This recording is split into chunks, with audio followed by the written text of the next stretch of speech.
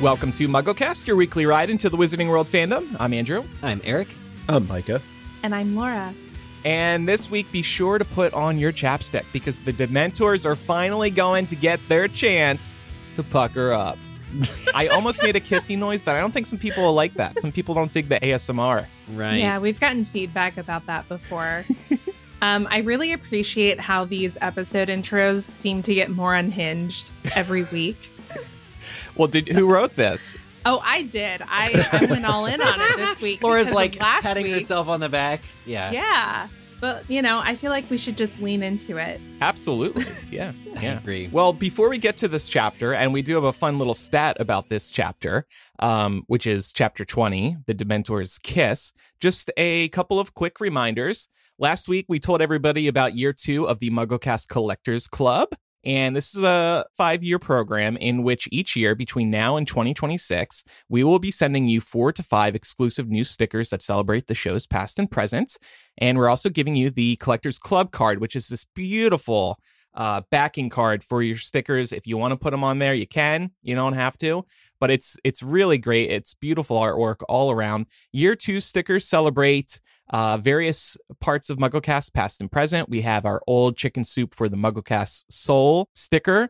We've got a sticker with a classic iPod with MuggleCast playing. We've got a sticker with Hogwarts on fire. So check out the MuggleCast Collectors Club. You must pledge by September 22nd and fill out the form to receive year 2 stickers. This is the only year you can receive these stickers. This is just one of the many benefits you receive. And actually, we have a new bonus MuggleCast coming soon. Eric, do you want to tease what that's about this week? Absolutely, yeah. By the time this episode's out, so too will be the next bonus MuggleCast segment for this month. And it is video of the Content Creators Roundtable that was done at LeakyCon this year.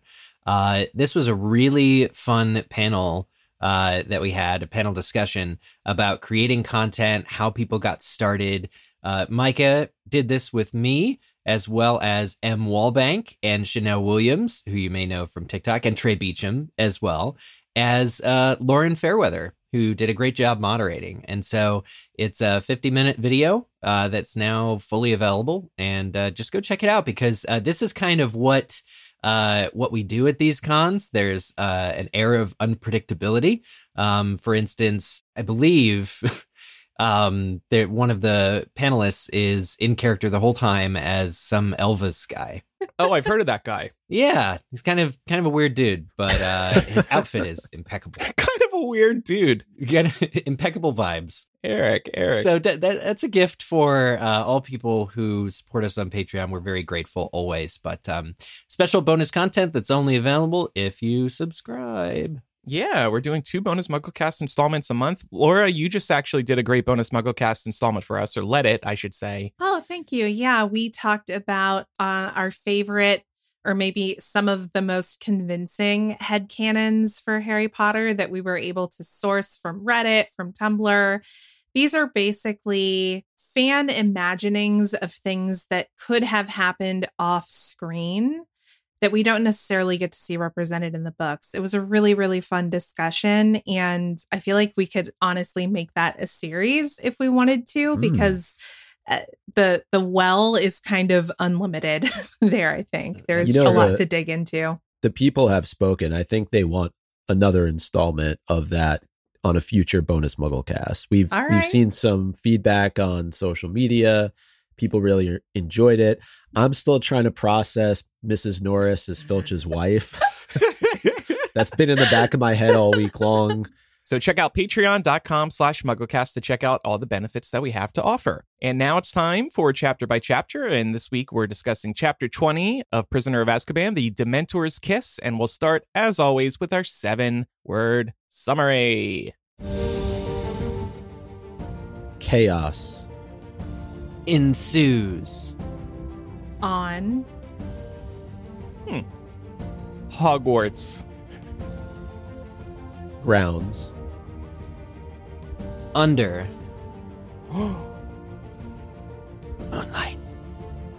Moonlight. Thank you. Yes. I was like, God, what's the word I'm looking for? I knew that's where we were going. Yeah. Oh, beautiful. This is a good one, y'all. It is. So Micah, romantic. that was such a great word to start our 7-word summary with. I didn't even know I was starting it until I just looked seconds ago. Your girl may have realized 15 minutes before the episode started that she hadn't put a 7-word summary order in. So congratulations. That's why you ended up in the first spot. You always got to be prepared. We like to be chaotic here. Yeah. Especially when we have what I think is kind of a unique chapter for these books, right, Andrew? There's something that makes this chapter unique. Oh, yes. A Harry Potter chapter. So we did actually mention this a couple of weeks ago. People don't know this, but we actually have a research team behind the scenes at MuggleCast. We don't talk about them much. They're a crackpot group of researchers we employ. They've got decades of experience on the web. They're sometimes known to Muggles as ChatGPT and Google. And we consulted our crackpot research team, and we found that this is the shortest chapter in the Harry Potter series. So let's see how long this episode will be. Like 6 pages, right? Yeah. Hey, but that's okay. 6.5. Yeah, it's fine. You know, what's so funny about it is such a quick chapter, but a lot happens here. And we're going to try and really capture some of the big moments from this chapter. Because I would say there are 3 big items, but you could probably make an argument for 4 or 5, depending on how you want to break them up. But this chapter really picks up where we left off last time. The trio, Remus and Sirius, unconscious Snape, Crookshanks, Pettigrew are all exiting the tunnel that originates underneath the Whomping Willow. And there's this one shining moment. Harry gets these glimmers of hope throughout the series. They don't tend to last very long. And this is one of them. He has it, officially confirmed, although he already knew. Sirius reminds him, hey, I'm your godfather. And there's this touching exchange the two of them have where Sirius is almost bashful, almost maybe embarrassed, a little bit apprehensive, afraid of what Harry's going to say. And I imagine him shuffling his feet. It doesn't say this in the chapter, but I'm imagining him shuffling his feet, avoiding eye contact and saying, hey, I'm your godfather. And if you wanted to come live with me, you can, but I totally understand it if you didn't want to. Totally get it if you want to stay with your aunt and uncle, even though Sirius knows Harry's aunt and uncle suck. Mm-hmm. He knows this. Yeah, it kind of feels like a first date sort of thing almost. It does. Aww. It really does. Does he like me? Think about Does what he these not? 2 have been through. I mean, in such a short amount of time, because 20 minutes ago, Harry wanted to murder this guy. Yeah. I mean, Harry attacked him a couple chapters ago.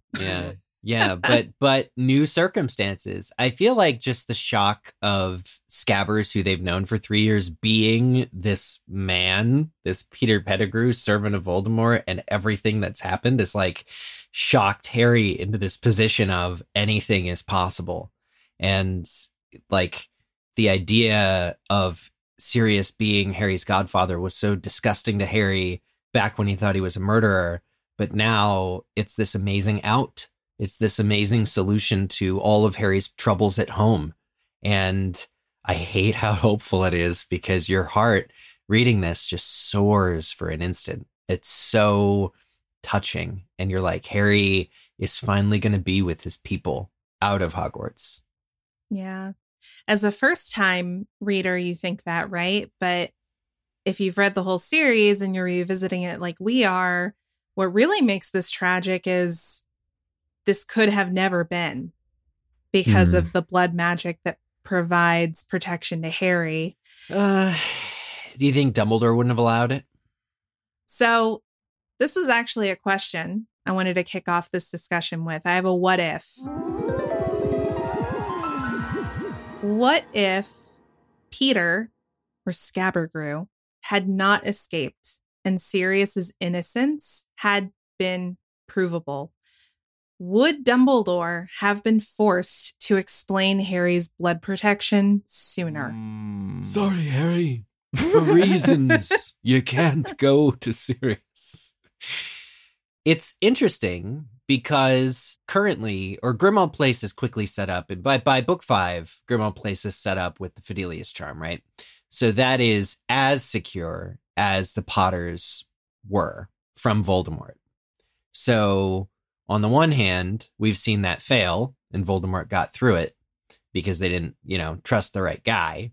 But I feel like Grimmauld Place is pretty secure. It might not be as good, the magic, as Dumbledore set up for Petunia and Vernon, but I feel like somebody could argue with Dumbledore that Grimmauld Place is the better place for Harry to be brought up, and he'll just have to friggin' cope. Yeah. One thing that comes to mind is I don't think that Harry needs to stay for long periods of time with the Dursleys. He just needs to return there. We see that happen in other books where, like the next one, he's off to the Quidditch World Cup very early on in his stay at Privet Drive. So I think maybe he would have to take a little bit of a trip there, even if he didn't want to. And I'm sure the Dursleys would be totally fine with that too, by the way. Harry only staying for one night. Yeah. And then he could go to live with Sirius. I don't know if this ended up being canon or not, but I seem to remember that the deal was like you're saying, like a check-in once a year to kind of like re-up your subscription, your commitment. And then that's enough. Yeah, they just had to welcome him into their home. Yeah. Welcome here being a very relative term. Remember the last Petunia. This still means that Dumbledore has to explain something to Harry because otherwise Harry's going to be like, why do I have to go back there ever? It does put Dumbledore in an uncomfortable position to explain more than I think he'd be willing to. Well, it also exposes Harry to Creature in book 3 as opposed to book 5. Yeah. And that could be a problem too. Guess what? Spew never happens because Hermione is introduced to Creature also. Oh my God. Yeah. I also want to ask in this hypothetical, would the Ministry have even allowed Harry to live with Sirius? I've seen a couple of comments in the Discord calling out that from a legal perspective, it wouldn't matter. Sirius could override anyone telling him no because he is appointed godfather, but justice under the law is not a thing in the wizarding world. And I wonder how long it would have taken for the Ministry to truly sort of expunge Sirius's record and absolve him of any wrongdoing. I mean, look at how hesitant they are to even acknowledge the possibility that Voldemort could still be out there. I just don't see Fudge like tipping his bowler cap and saying, oh, well, I guess we screwed that one up. Sorry, Sirius. Yeah. Go live with your godson. Well, it's funny because you do get a scene of that in the other minister chapter. Oh, turns out he was not who we thought he was. But it really is the thing that's most hopeful about this scene, right, with Sirius and Harry, is that Fudge is right up at the castle and it's a short walk and Pettigrew is in chains and you're like, they're just going to introduce him and it's going to be like a he's back moment of he's alive.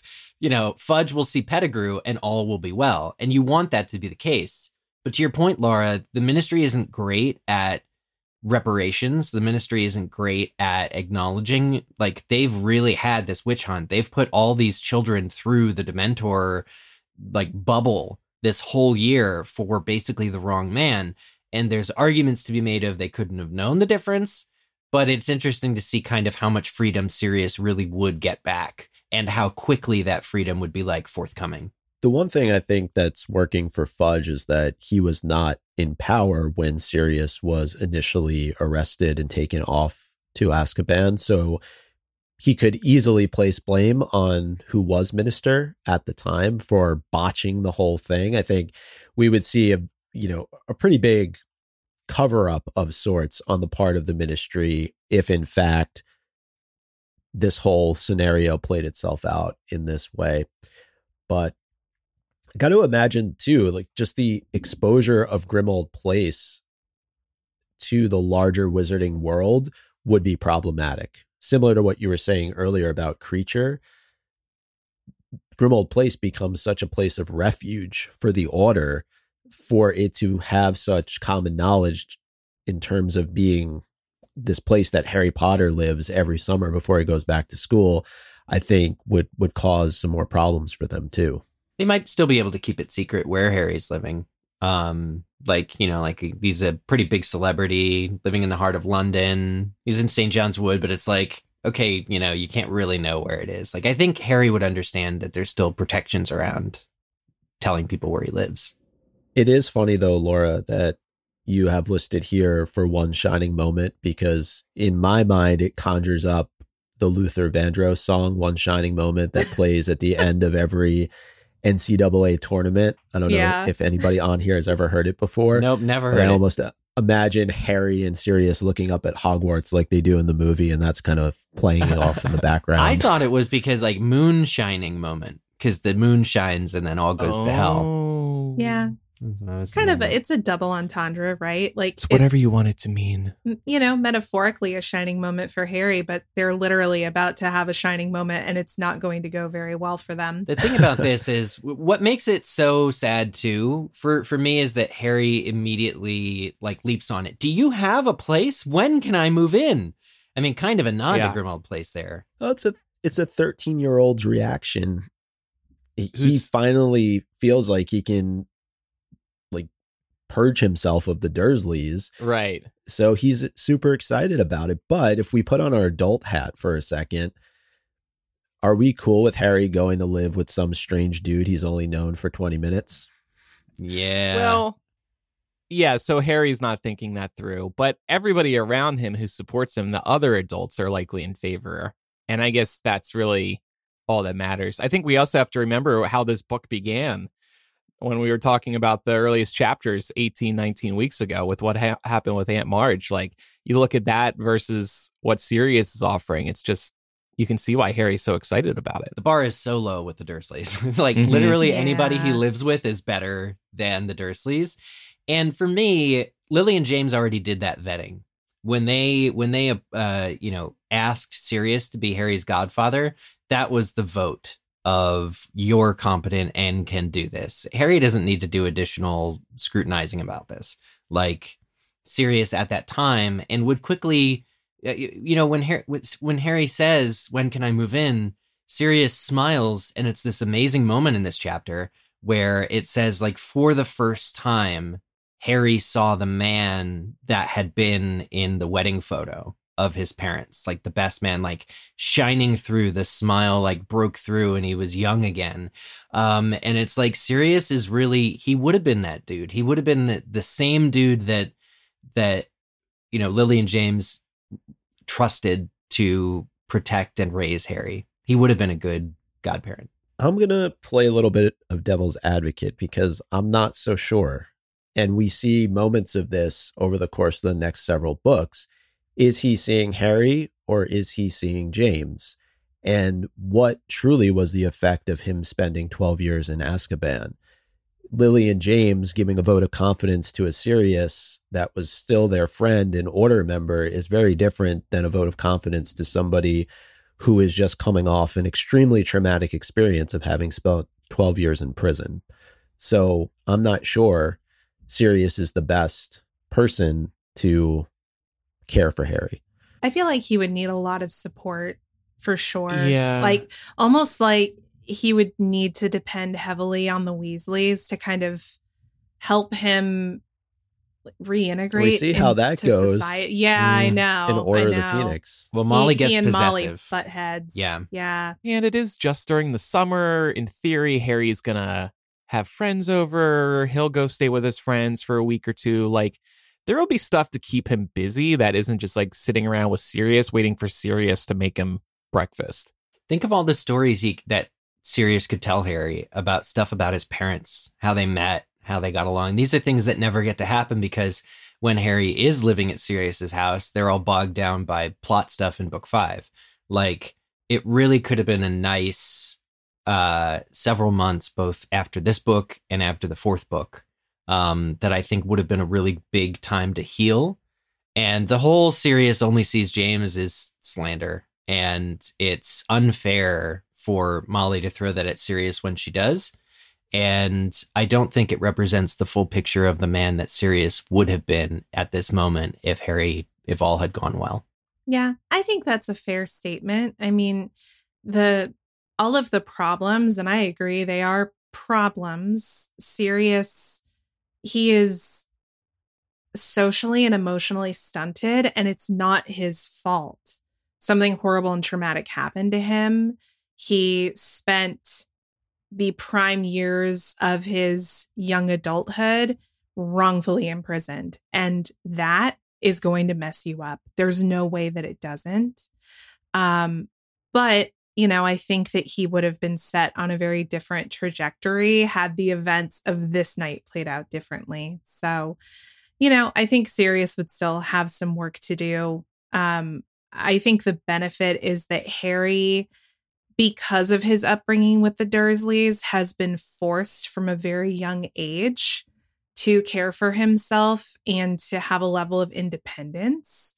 So I don't know that Sirius would have to play a parent role with Harry in a traditional sense because he is so self-sufficient. We'll never know what would have happened. We'll never know. Unfortunately, just, for me, reading this the first time, I still remember of like how much of a game changer it felt like it might be. Because at this point, we've had 3 books that are like very formulaic as they start out. Harry's at home on Privet Drive. And the idea of Harry starting a book somewhere else had never occurred to me. So it's just like, oh my God, are we going to get like June, July with Sirius and Harry hanging out? It'll basically be like Harry hanging out in Diagon Alley in this book, but before and after every year. Like, just like he's free to roam about. He has all the answers to all his past and all this stuff. Like, that's what I wanted out of this living situation is like, I just felt that I had never considered that the books would stray so far from Harry starting and ending at Privet Drive. And of course they don't, but it was a really titillating possibility. Yeah. Somebody should write a fan fiction. I'll do Eric, there's an idea for you. Yeah. I got to finish the other one, but this one will be next. Well, we're going to get back into the reality of what happens in this chapter, which is much sadder than the, alternate universe that we just imagined. But first, I just have to call out a quick LOL moment. As they're leaving the tunnel, of course, Snape is unconscious and Sirius is levitating his unconscious body. And Snape keeps bumping his head against the low ceiling of the passageway. And the text notes that Harry had the impression Sirius was making no effort to prevent this. It is really funny because it's so easy to imagine too, like his body just floating and scraping the ceiling. Poor Snape. I feel bad for Snape. I can't imagine why Alan Rickman didn't agree to this in the films. You think he didn't? Do you think they were thinking of doing it? Well, they changed the entire dynamic of how the situation plays out. And that's probably worth discussing at some point too, because it is not Sirius, it's Snape that jumps in front of the trio to protect them in the film. So I wonder if that kind of foresight of Alan Rickman knowing the importance of Snape's character and his love of Lily, did they change that scene accordingly? I see. Well, they should max this. This would be a light moment for the TV show for sure to see. Yeah, I agree. It does show the level of, I guess, immaturity, though, that Sirius, and like Snape, they've never seen eye to eye, but Sirius is still getting those jabs in. He's still like physically harming Snape whenever he can. And Snape sucks, but come on, man. Like, and he's doing it to him in the secret passage to the Shrieking Shack, the same place where he tried to play another very nasty trick on him when they were in school together. So. Yeah, too soon. Yeah. Well, back to this really unique parade of people we have moving across the Hogwarts grounds. As a reminder, Lupin and Ron are chained to Peter to keep him from escaping. I know we have some questions about this particular arrangement and why there weren't maybe some more secure measures put in place. But I wanted to call out this moment as they're moving across the grounds. At this point, there's still cloud cover. The full moon is not visible. The moonlight isn't hitting Remus. And as they emerge, Lupin threatens Peter. He's pointing his wand at him and he just says, "One wrong move, Peter." And he's got the wand pointed at Peter's chest. And I'm wondering, in this moment, is Lupin not necessarily threatening Peter beyond what has already been threatened, but is he realizing as he emerges into the night, oh my God, I didn't take my potion tonight. Like, is that awareness starting to set in for him? Yeah. And does he have this realization of, oh, God, I can't do anything right now, but if the cloud cover clears, we're screwed. Yeah. Which is also interesting that the moon has to be visible. Like, if it's a Yeah, full that moon, doesn't- it's a full moon. It shouldn't be dependent on the weather. No, But- you're right there. That's definitely like a weird kind of Yeah. janky thing. Yeah. Lupin should have been tracking this. He should be tracking it every month. He needs an app, a moon he needs an cycles app. tracking app. Yeah, let it he go needs off. an app. Yeah. You know, such things do exist for monthly tracking of other, Cycles. you know, Cycles. cycles. Yes, exactly. Yeah, like I bicycle and I track that. But also, you know, I think this is if we're making that kind of, that particular comparison, if you know, you Right. know, Right. you feel changes in your body when that time is coming up. And I have to imagine Lupin is going through a similar Well, absolutely. phase. Absolutely. And also right? you see the moon phases every night. It's not Yeah. like, it doesn't like pop out of nowhere.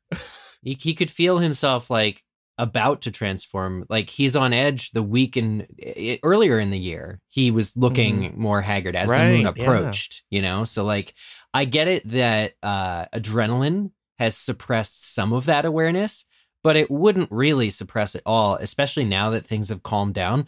Lupin should have had the awareness to not go out with them. Like, let him stay in the Shrieking Shack. He's like, you guys, I'm done. I should stay here. Because it is unfortunately like, obviously we have to blame Lupin here for it all getting derailed a little bit. Yeah. I think too, this just, I think it shows Lupin's limitations in a way when he's sort of presented with that degree of life-altering emotional upheaval. I think it's very reasonable to say that anyone would kind of lose sight of what's going on around them. But again, he knew that he had to take his potion that day. He was like waiting for his potion And he's when been he saw told everything twice. on the map. Yeah, that he didn't. Yeah, it's been brought up a couple of times, so it's definitely a miss for him. But to Andrew's question about it actually needing to be the light of the full moon to cause the transformation, I'm just wondering if it has to be the light. If he were just covered head to toe with a cloak, would he be okay? How about with sunscreen, Moonscreen? Moonscreen.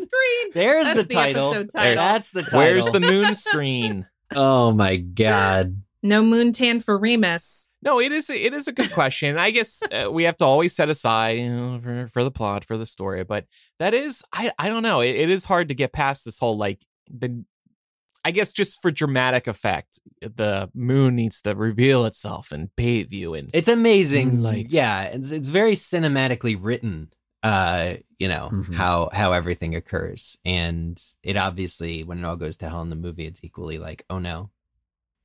I don't think a cloak would protect Lupin, particularly because we have to assume that if he was in the castle, there's no moonlight shining through there, depending on what room he's in. And so we could argue then if a cloak would protect him, that being in a dark dungeon somewhere would protect him as well. So Is this a plot hole?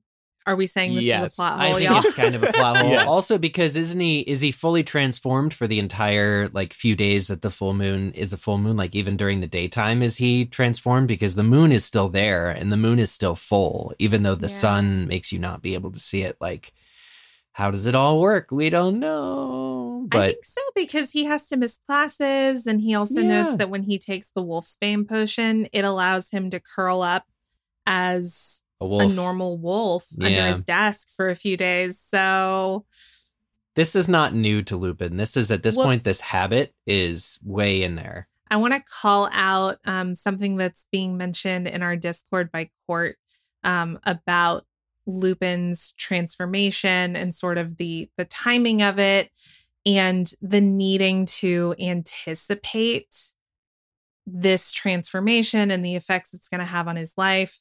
Court is saying, on the real, this is such a relatable moment for chronic illness sufferers.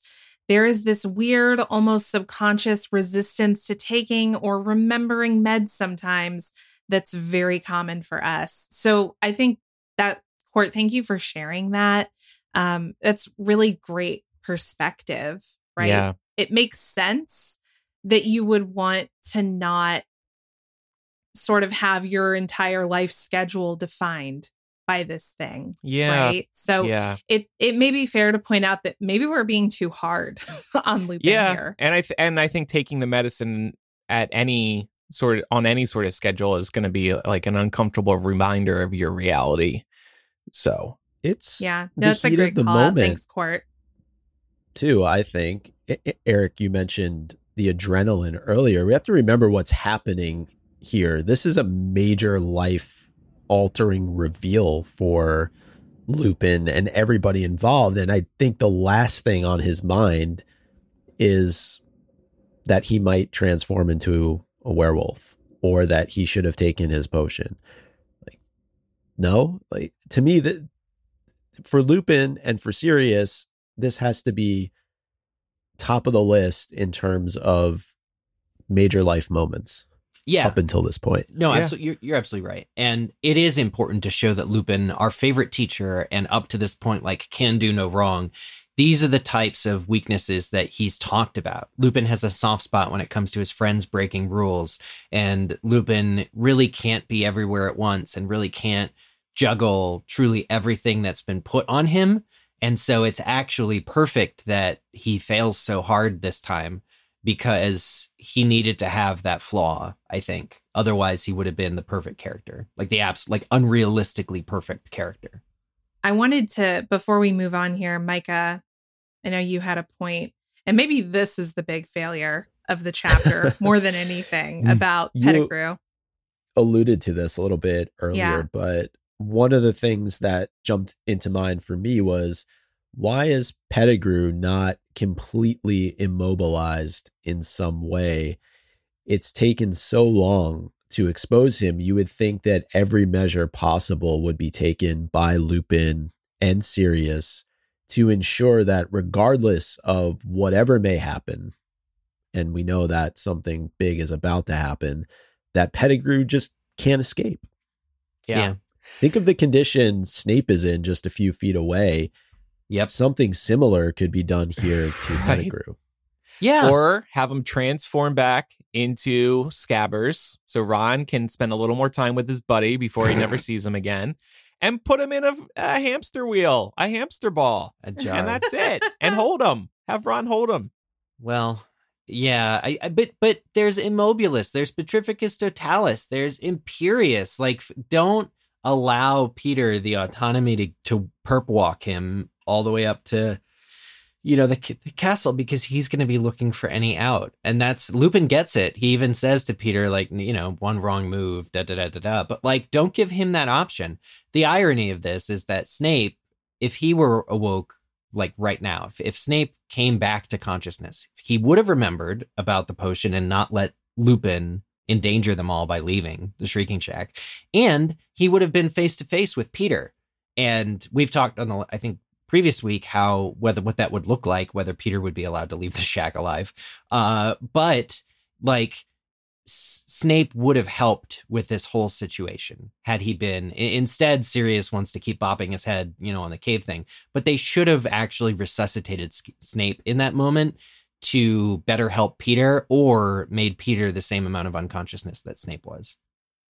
Well, as we established, Harry doesn't get to bask in the glow of having a godfather that he can escape the Dursleys to go live with, because Lupin is now basking in the glow of the moonlight. So we're going to talk about the transformation.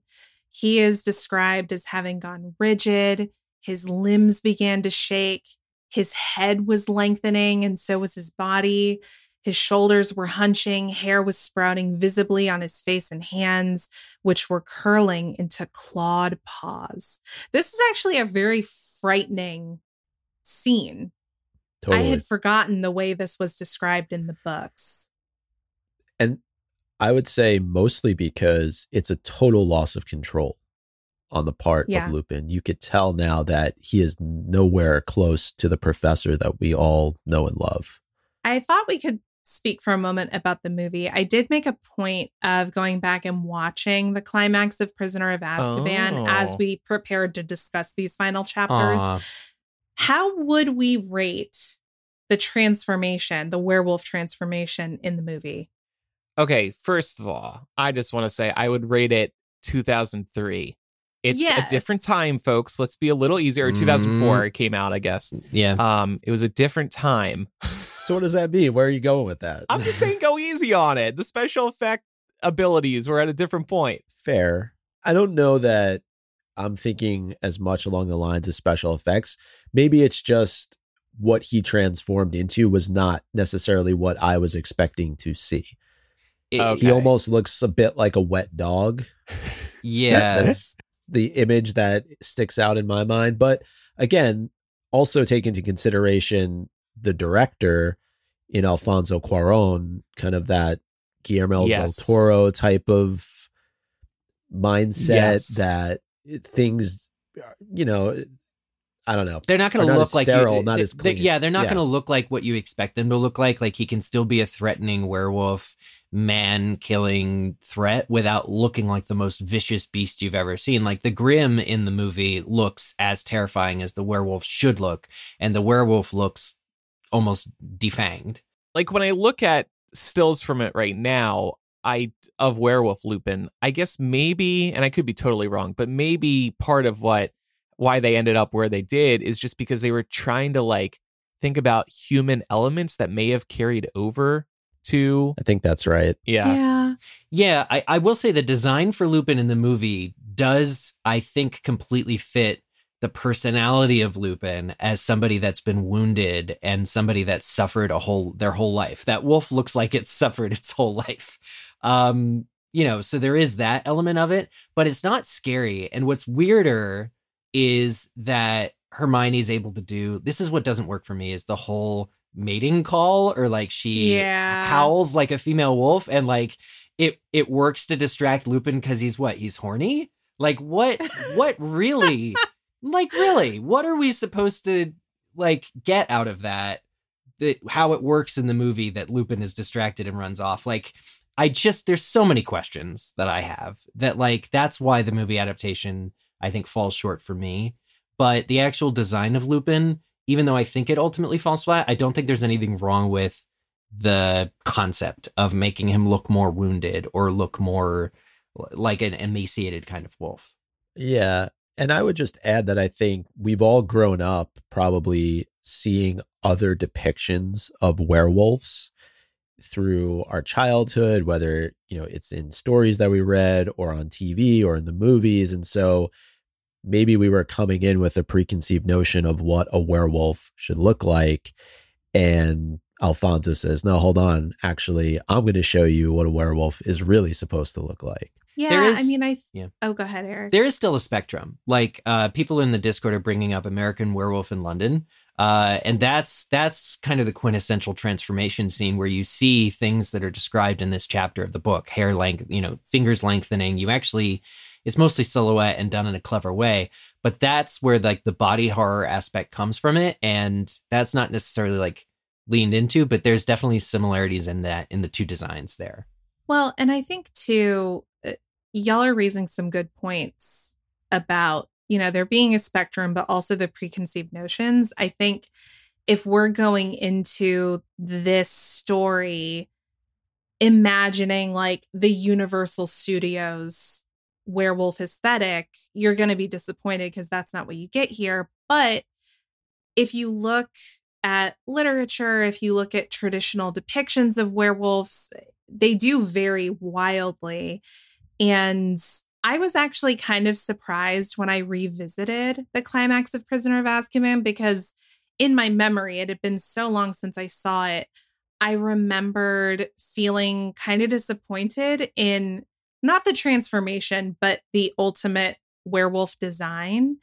And then when I revisited it, sorry, I'm having like mad acid reflux right now while we're recording. This is not good timing for it. Are you transferring? I hope not. Oh my God. Is it a full moon? Just stay in the shade and you'll be fine.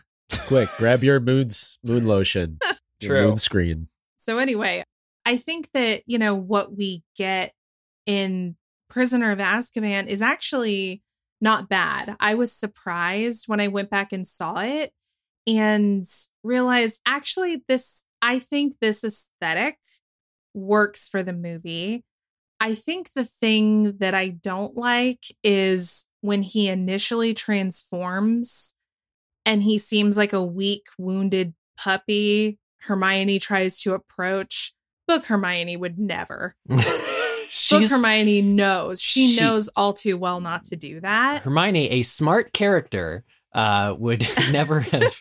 She spent the whole year fearing, like, kind of keeping the secret, and yeah, she knows not. But that's the thing, is making him more and more emaciated removes the threat that he's supposed to pose. So it's a balancing act that they have to be doing, and if it doesn't work, it doesn't work.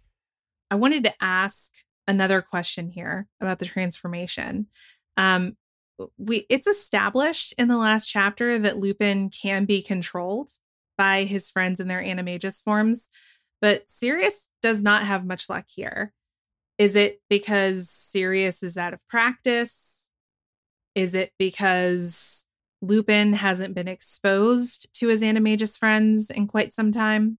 I think that's it. I think Lupin, the 30-year-old, is much harder to control than Lupin, the 15-year-old. And to your point, Sirius is probably a bit out of practice. He's been locked away for 12 years and he hasn't had to contend in his animagus form with what's now a fully grown adult werewolf. I got to imagine that, it's like getting back on a bike after not riding for 10 years. You're probably going to wobble a little bit at the start. And I think that's what's happening here. Yeah, it's an intense and somewhat unpredictable moment, and maybe to some extent Sirius is also thinking about, oh, this is my friend and I have to go after him again, like I have to get him under control again. I mean, I feel like I wouldn't be all too focused in this moment, especially after all the time that's passed, and you're thinking about protecting the kids as well. So there's just many factors at play in this moment. And speaking of being emaciated, Sirius is not in peak physical condition here either, right? Like, we know he's stronger, right, it seems, in dog form, but he's also not been probably eating well. He hasn't been taking care of himself. He's been locked away, as we said. Yeah. So his abilities here are not up to the level that they were when he was back in school with Lupin. And Zian in the Discord says too, like, there was also prongs. Like, when Lupin is telling the story in the last chapter, 2 chapters ago, about how the big animagus friends of his were able to keep him in line or keep him in check. That's Sirius, who's a big dog, but it's also James the stag, like, also another big animal. So I don't think Sirius alone would have been able to keep Lupin in check, even in peak form. But I think it was the lucky combination of Sirius and James that kind of, I imagine, flanked him on either side, that allowed them to safely go about on the Hogwarts grounds in close proximity to humans. They needed both of them to kind of, and probably to some extent Peter, to really just snap Lupin out of whatever the werewolf like mindset is. Yeah, but we do see Sirius immediately jump into action. And we talked a little bit about how the movie differs from this with Snape, but Sirius's immediate reaction is to protect Harry and Hermione.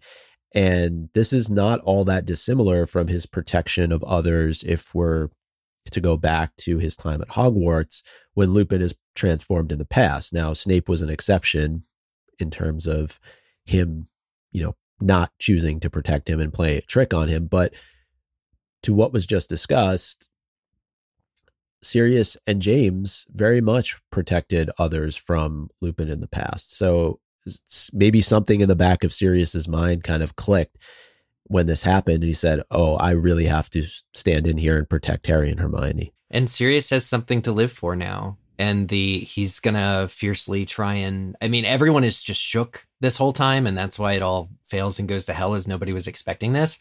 But Sirius really wants to fight for he's quickly becoming his old self. To your point about he's protected people before, like Sirius, a heroic character, is going to jump in and really take the brunt of, you feel bad when the author describes his cuts and bruises on his dog body, but and he's almost kind of like very weak. And then Harry calls and says Pettigrew's getting away. And then he immediately springs back to life.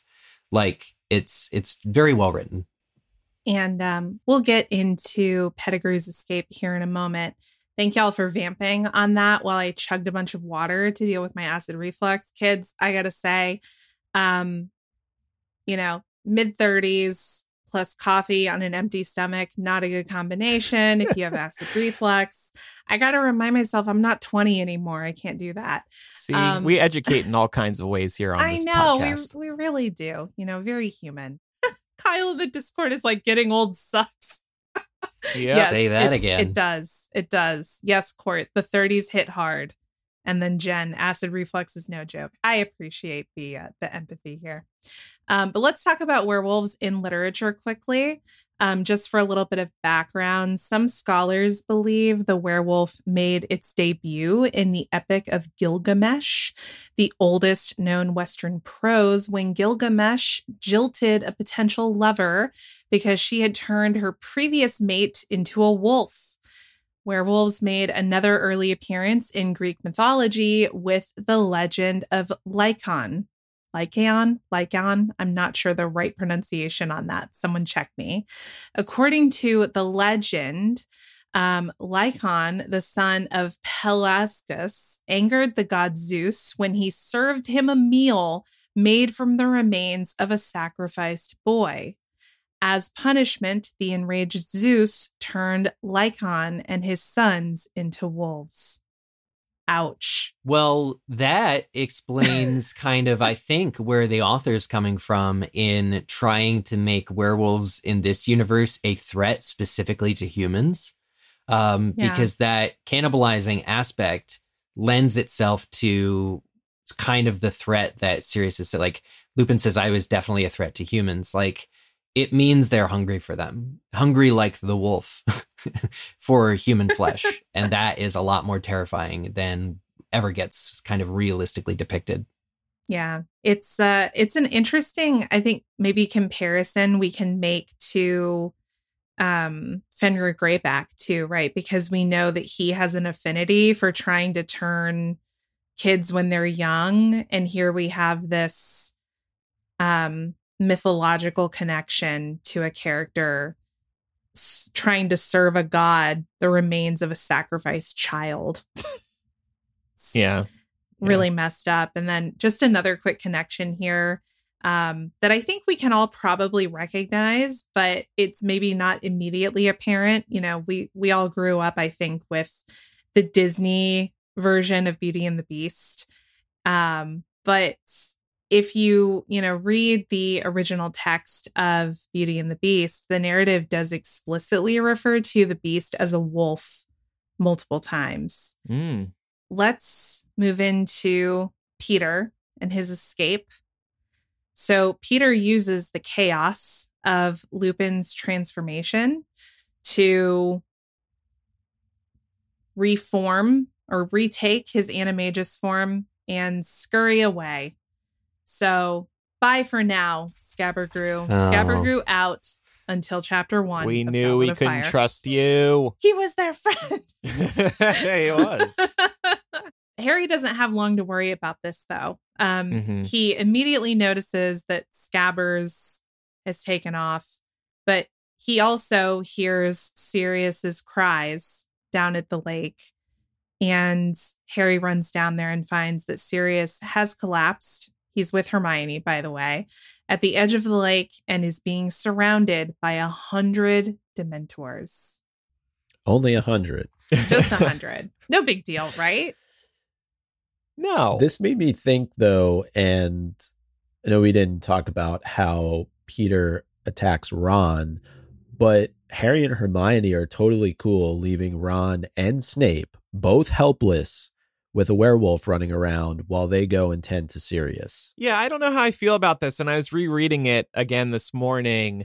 When they are getting him back towards the school, and I guess they might figure, well, we are close enough at this point, and it is a full moon out, for somebody to notice Ron laying here on the castle grounds. Maybe somebody will notice while we go off. And, like, I'm not sure their priorities are right here, but Harry has just found out that his dear godfather is going to invite him to stay with him. He feels freshly connected to Sirius. They had this nice bonding moment, and now he could be in serious, pun not intended, danger. And I don't know, like, I think I see Harry's reasoning here. Yeah. And he's been like, Ron's been in trouble before. He's been fine. He survived. He's with Snape. He's with Snape. He's with passed out Snape. Well, there's also no good answer here, right? Right. No. Right. That's ultimately the thing. I was going to connect the threads here a little bit, maybe, because this is another example of Harry carelessly running off to try and save Sirius, which we see in Order of the Phoenix. Oh, that's a good connection. It's a great connection. But Harry too needs to protect at all costs his potential future. He wants out of the Dursleys, and Sirius is his ticket. And now Ron, I want a free summer. I want a better summer. Yeah. I don't care what happens to you. Harry wants his hot girl summer, okay? Hot girl summer. More like grim summer. boy summer. Oh, yeah. It's unfortunate. Well, as Harry enters the fray with all these Dementors, Hermione by his side, he's trying to evoke a Patronus using the happy thought that he's going to go live with Sirius. Sirius is innocent. He's not going to have to go back to the Dursleys. But Harry's happy thought isn't working. He's barely able to conjure even a wispy Patronus. I was surprised. I'd forgotten about this, but at one point, the lead Dementor, which is funny that there's like a lead Dementor. That's so funny. That's a good point. Yeah. Literally like waves it aside, like casts it aside with its scaly hand. That's so threatening. That's so intimidating. Yeah. The lead Dementor is just fangirling over seeing the chosen one and wants the first kiss. The more human that these non-human entities like behave like, the more terrifying it is. It's the uncanny valley of like, really? You don't have eyes, but you just saw that and waved it away like it was nothing. Well, why isn't it working though? Why isn't Harry's happy thought working here? So my theory was just that it's not a memory. Harry can't use this particular thought inside of his head because it hasn't actually happened and there isn't true happiness that he can draw from it. That's a great possibility for sure. So I do like that and it makes sense to me, but I was also thinking if I were Harry watching what's happening to Sirius, I would be trying to think about this happy thought. But in the back of my head, I'm like, oh my God, can you believe what's happening right now? If his soul is sucked out, will I really be living with him? Like, oh, but it's just such a stressful situation. And we know Harry can conquer these when he needs to. But I don't know. In the back of my head, I would just be too distracted. It is that. It's really, it's like when Harry didn't have the fortitude to stop wanting to hear his parents' voice. He couldn't do the Patronus because part of him wanted or was distracted by the prospect of hearing his mom again. And so it's this, but he's distracted by worrying about Sirius and all that he's about to lose. So yeah, he can't have the fortitude that is needed to conjure it. And is it similar then, could we say, to Order of the Phoenix when Voldemort tells Harry that you have to mean the Cruciatus Curse when he's trying to use it on Bellatrix? It's just, he's so caught up in everything that's happening right now that I don't know that it's not that he doesn't mean Expecto Patronum. Right. But he just doesn't have there's just too much that's happening around him that he cannot focus on what he needs to do. It's not a strong enough pull is what it comes down to. Yeah. He doesn't have it in him, I think, is the comparison you're making, Micah. Like, right. What is Harry's most recent truly happy memory in this book? Winning Quidditch? Snape's face scraping against the top of the tunnel.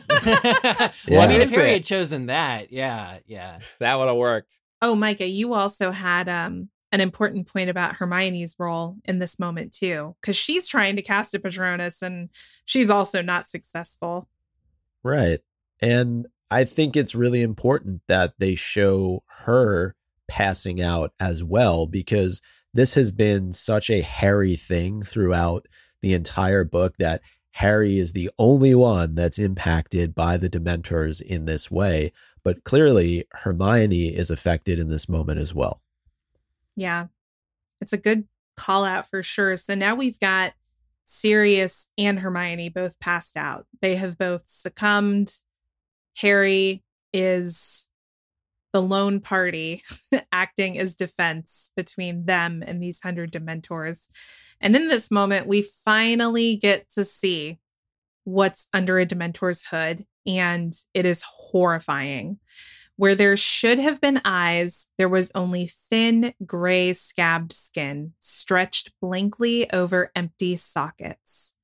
But there was a mouth, a gaping, shapeless hole, sucking the air with the sound of a death rattle. So like The Grudge meets, what's the one with Oculus? Right. Oh, man. Oculus was such a good movie, by the way. Sidebar. The thing is, like, yeah, it's very tame almost by current horror standards. But in 2004, I think this was, and to all children everywhere, this is perfectly terrifying. Yeah. It really, I mean, imagine seeing something like this in person. Well, and knowing what it means, knowing what it means that the only people who see this are about to lose everything that matters. Yeah. And to that point, the lead Dementor, the chief Dementor, Sheriff Dementor, whatever we want to call him, is going after Harry first. Yeah. He's going to perform the kiss on Harry. So first of all, clearly the Dementors do not discern. That much is clear. Yeah. So why they were allowed to be at a school the entire year is an ongoing question. I don't think we're ever going to have the answer to. It speaks to just how bad of a decision it was. Dumble dip. Dumble dip. That was a old episode too, I think. Yeah, Double dip. Yeah, that rings a bell.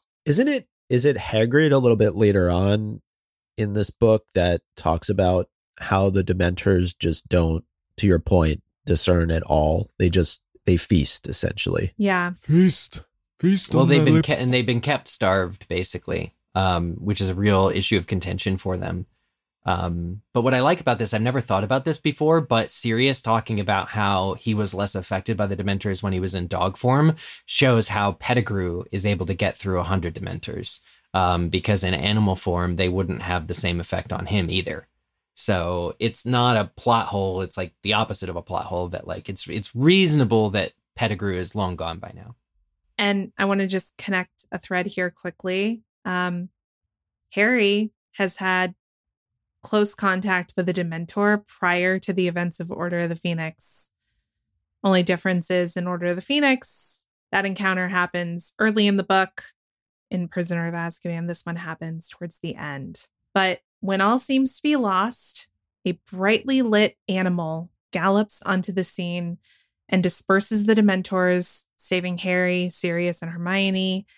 And in the distance, He thinks he sees someone, but he can't quite believe it. What?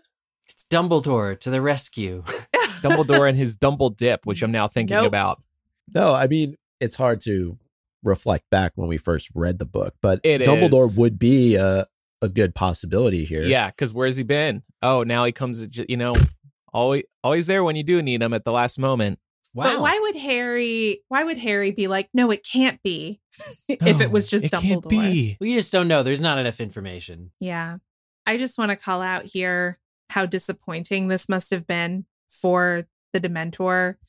It's like chapter title, Dementor's Kiss, finally thinks, it's going to happen. I'm gonna get kissed. And never been kissed, but it's a Dementor. Yeah. Somebody please use AI to recreate that movie poster, but with a Dementor instead of Drew never Barrymore. Been kissed. Yeah. And Freddie Prinze Jr. is in the background. What happens to them if they don't get enough kisses? Do they just wither away to nothing? Listen, they have a quota that they need to meet in order to survive. Yeah. But especially when they get to the end of the month and they haven't hit those quotas. Sheriff Dementor is like, you got to go out and give more kisses. Warden Dementor is like, you guys, the budget. Yeah. No Dementor kiss in this chapter. Oh, bummer. And that's where we leave off. So I think now we can get into MVP of the week. I'm going to give it to the top of the tunnel for scraping up Snape and Sirius being cool with it. Just all of that, because it was funny. I'm going to give it to Sirius, not for his immaturity, but for taking the brunt of Lupin's attack. Good for him. I got to give it to Crookshanks for being smart enough to peace out when gets real. Kitty knew. Kitty was like, I see werewolf. Oh, Kitty knew. I'm out of here. And I'm going to give it to Peter for the second time this book. Ugh. Listen, he sucks, but he made another Trelawney prediction come true. So, oh my God. Give it to him for that. Peter and Trelawney are linked cosmically. Do you think That's she crazy. slid him a few galleons under the table? Can you make this happen? Yeah. Yeah. At the Christmas feast, she was like, paying him off. If you have any feedback about today's episode or any other episodes, you can send an owl to mugglecast@gmail.com or use the contact form on mugglecast.com. You can also send a voice message. Just record it using the voice memo app on your phone and then email us that file, or you can use our phone number, which is 1-920-3-MUGGLE. That's 1-920-368-4453. Speaking of feedback, we have this email we've been wanting to get to for a couple of weeks. It's from Luke, the 11-year-old. And he said, hey, y'all, this is extremely late, but I seem to be turning into a when in doubt email MuggleCast type of person. Aww. So I reread Chamber of Secrets last night and I was tripped up by something Tom said. The quote is Hagrid trying to raise werewolf pups under his bed. So werewolves are only werewolves once a month. So is Hagrid raising children under his bed? Your big fan, Luke.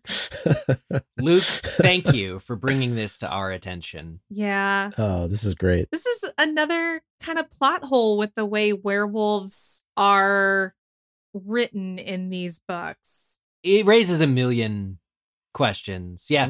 It really does. Like, this could be another example of werewolves not being fleshed out in the right way, like at the time that line was originally written.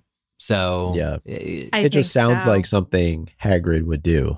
Yeah. And then again, maybe Tom was exaggerating a little bit. Maybe it was a little bit of hyperbole. Maybe the first thing that came to mind was like werewolf cubs, and is like baby acromantulas are not, the same thing as.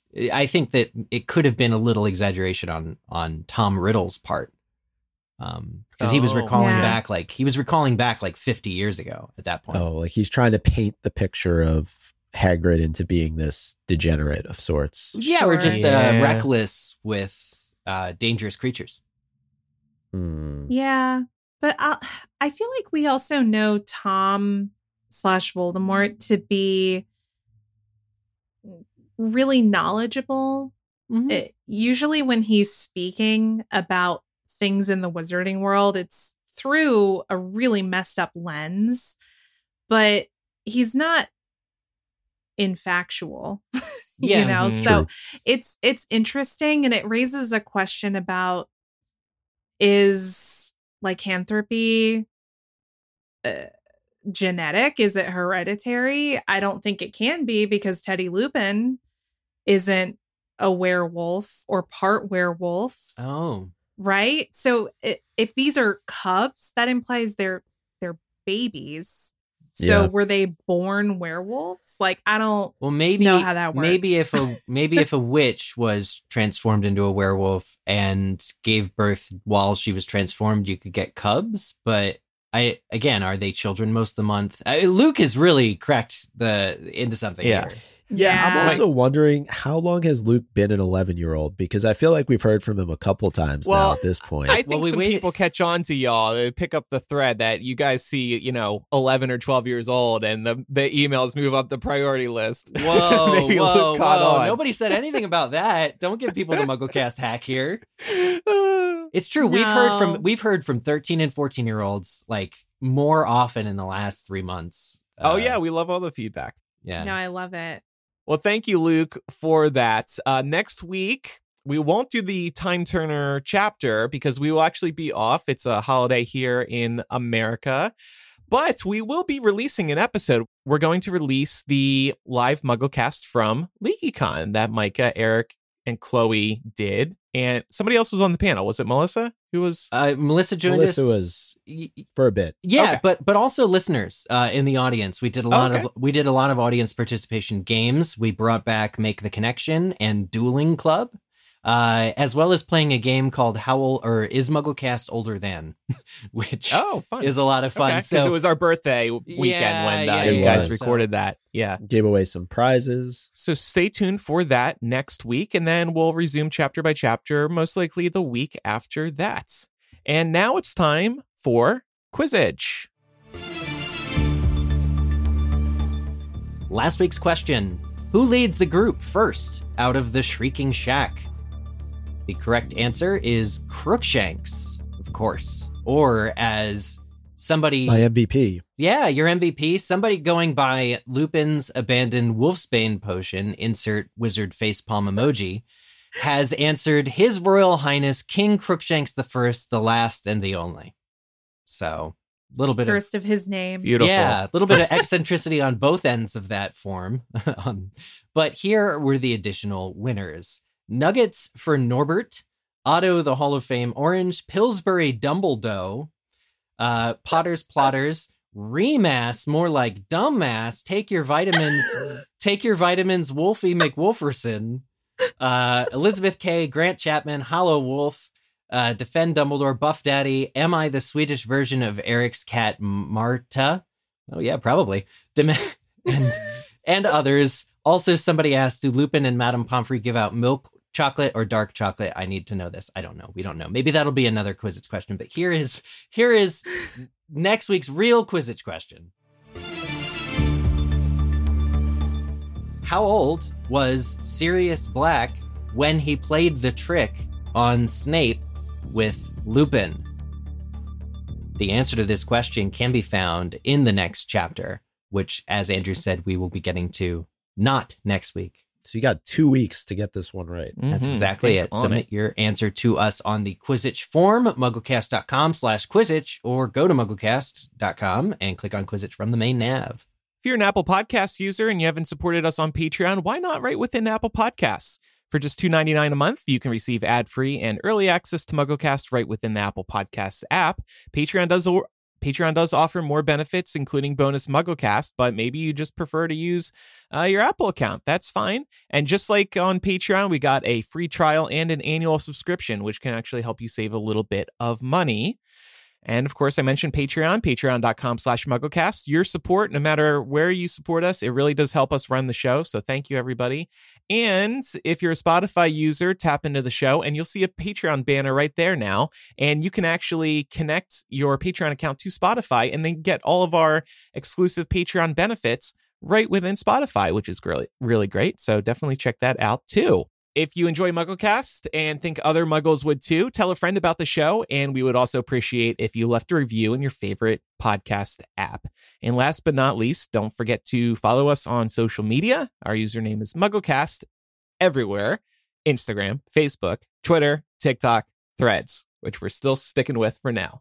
And one final announcement, because I know that this Friday is September 1st. So I just want to wish everybody a happy Back to Hogwarts. Choo choo. Yes. Aww. Choo choo.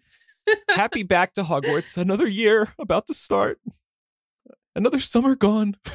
What are we all about to be? We're going to be like 20th years or something like that. Yeah. 19. If we were going back to 20. Hogwarts. Yep. All right. Well, thanks everybody for listening. Have a great year at Hogwarts. Your Harry Potter friends will still be here talking about the books in the year ahead. I'm acting like we're actually going to school. Thanks everybody for listening. I'm Andrew. I'm Eric. I'm Micah. And I'm Laura. Bye, everyone. Bye, y'all. Choo choo.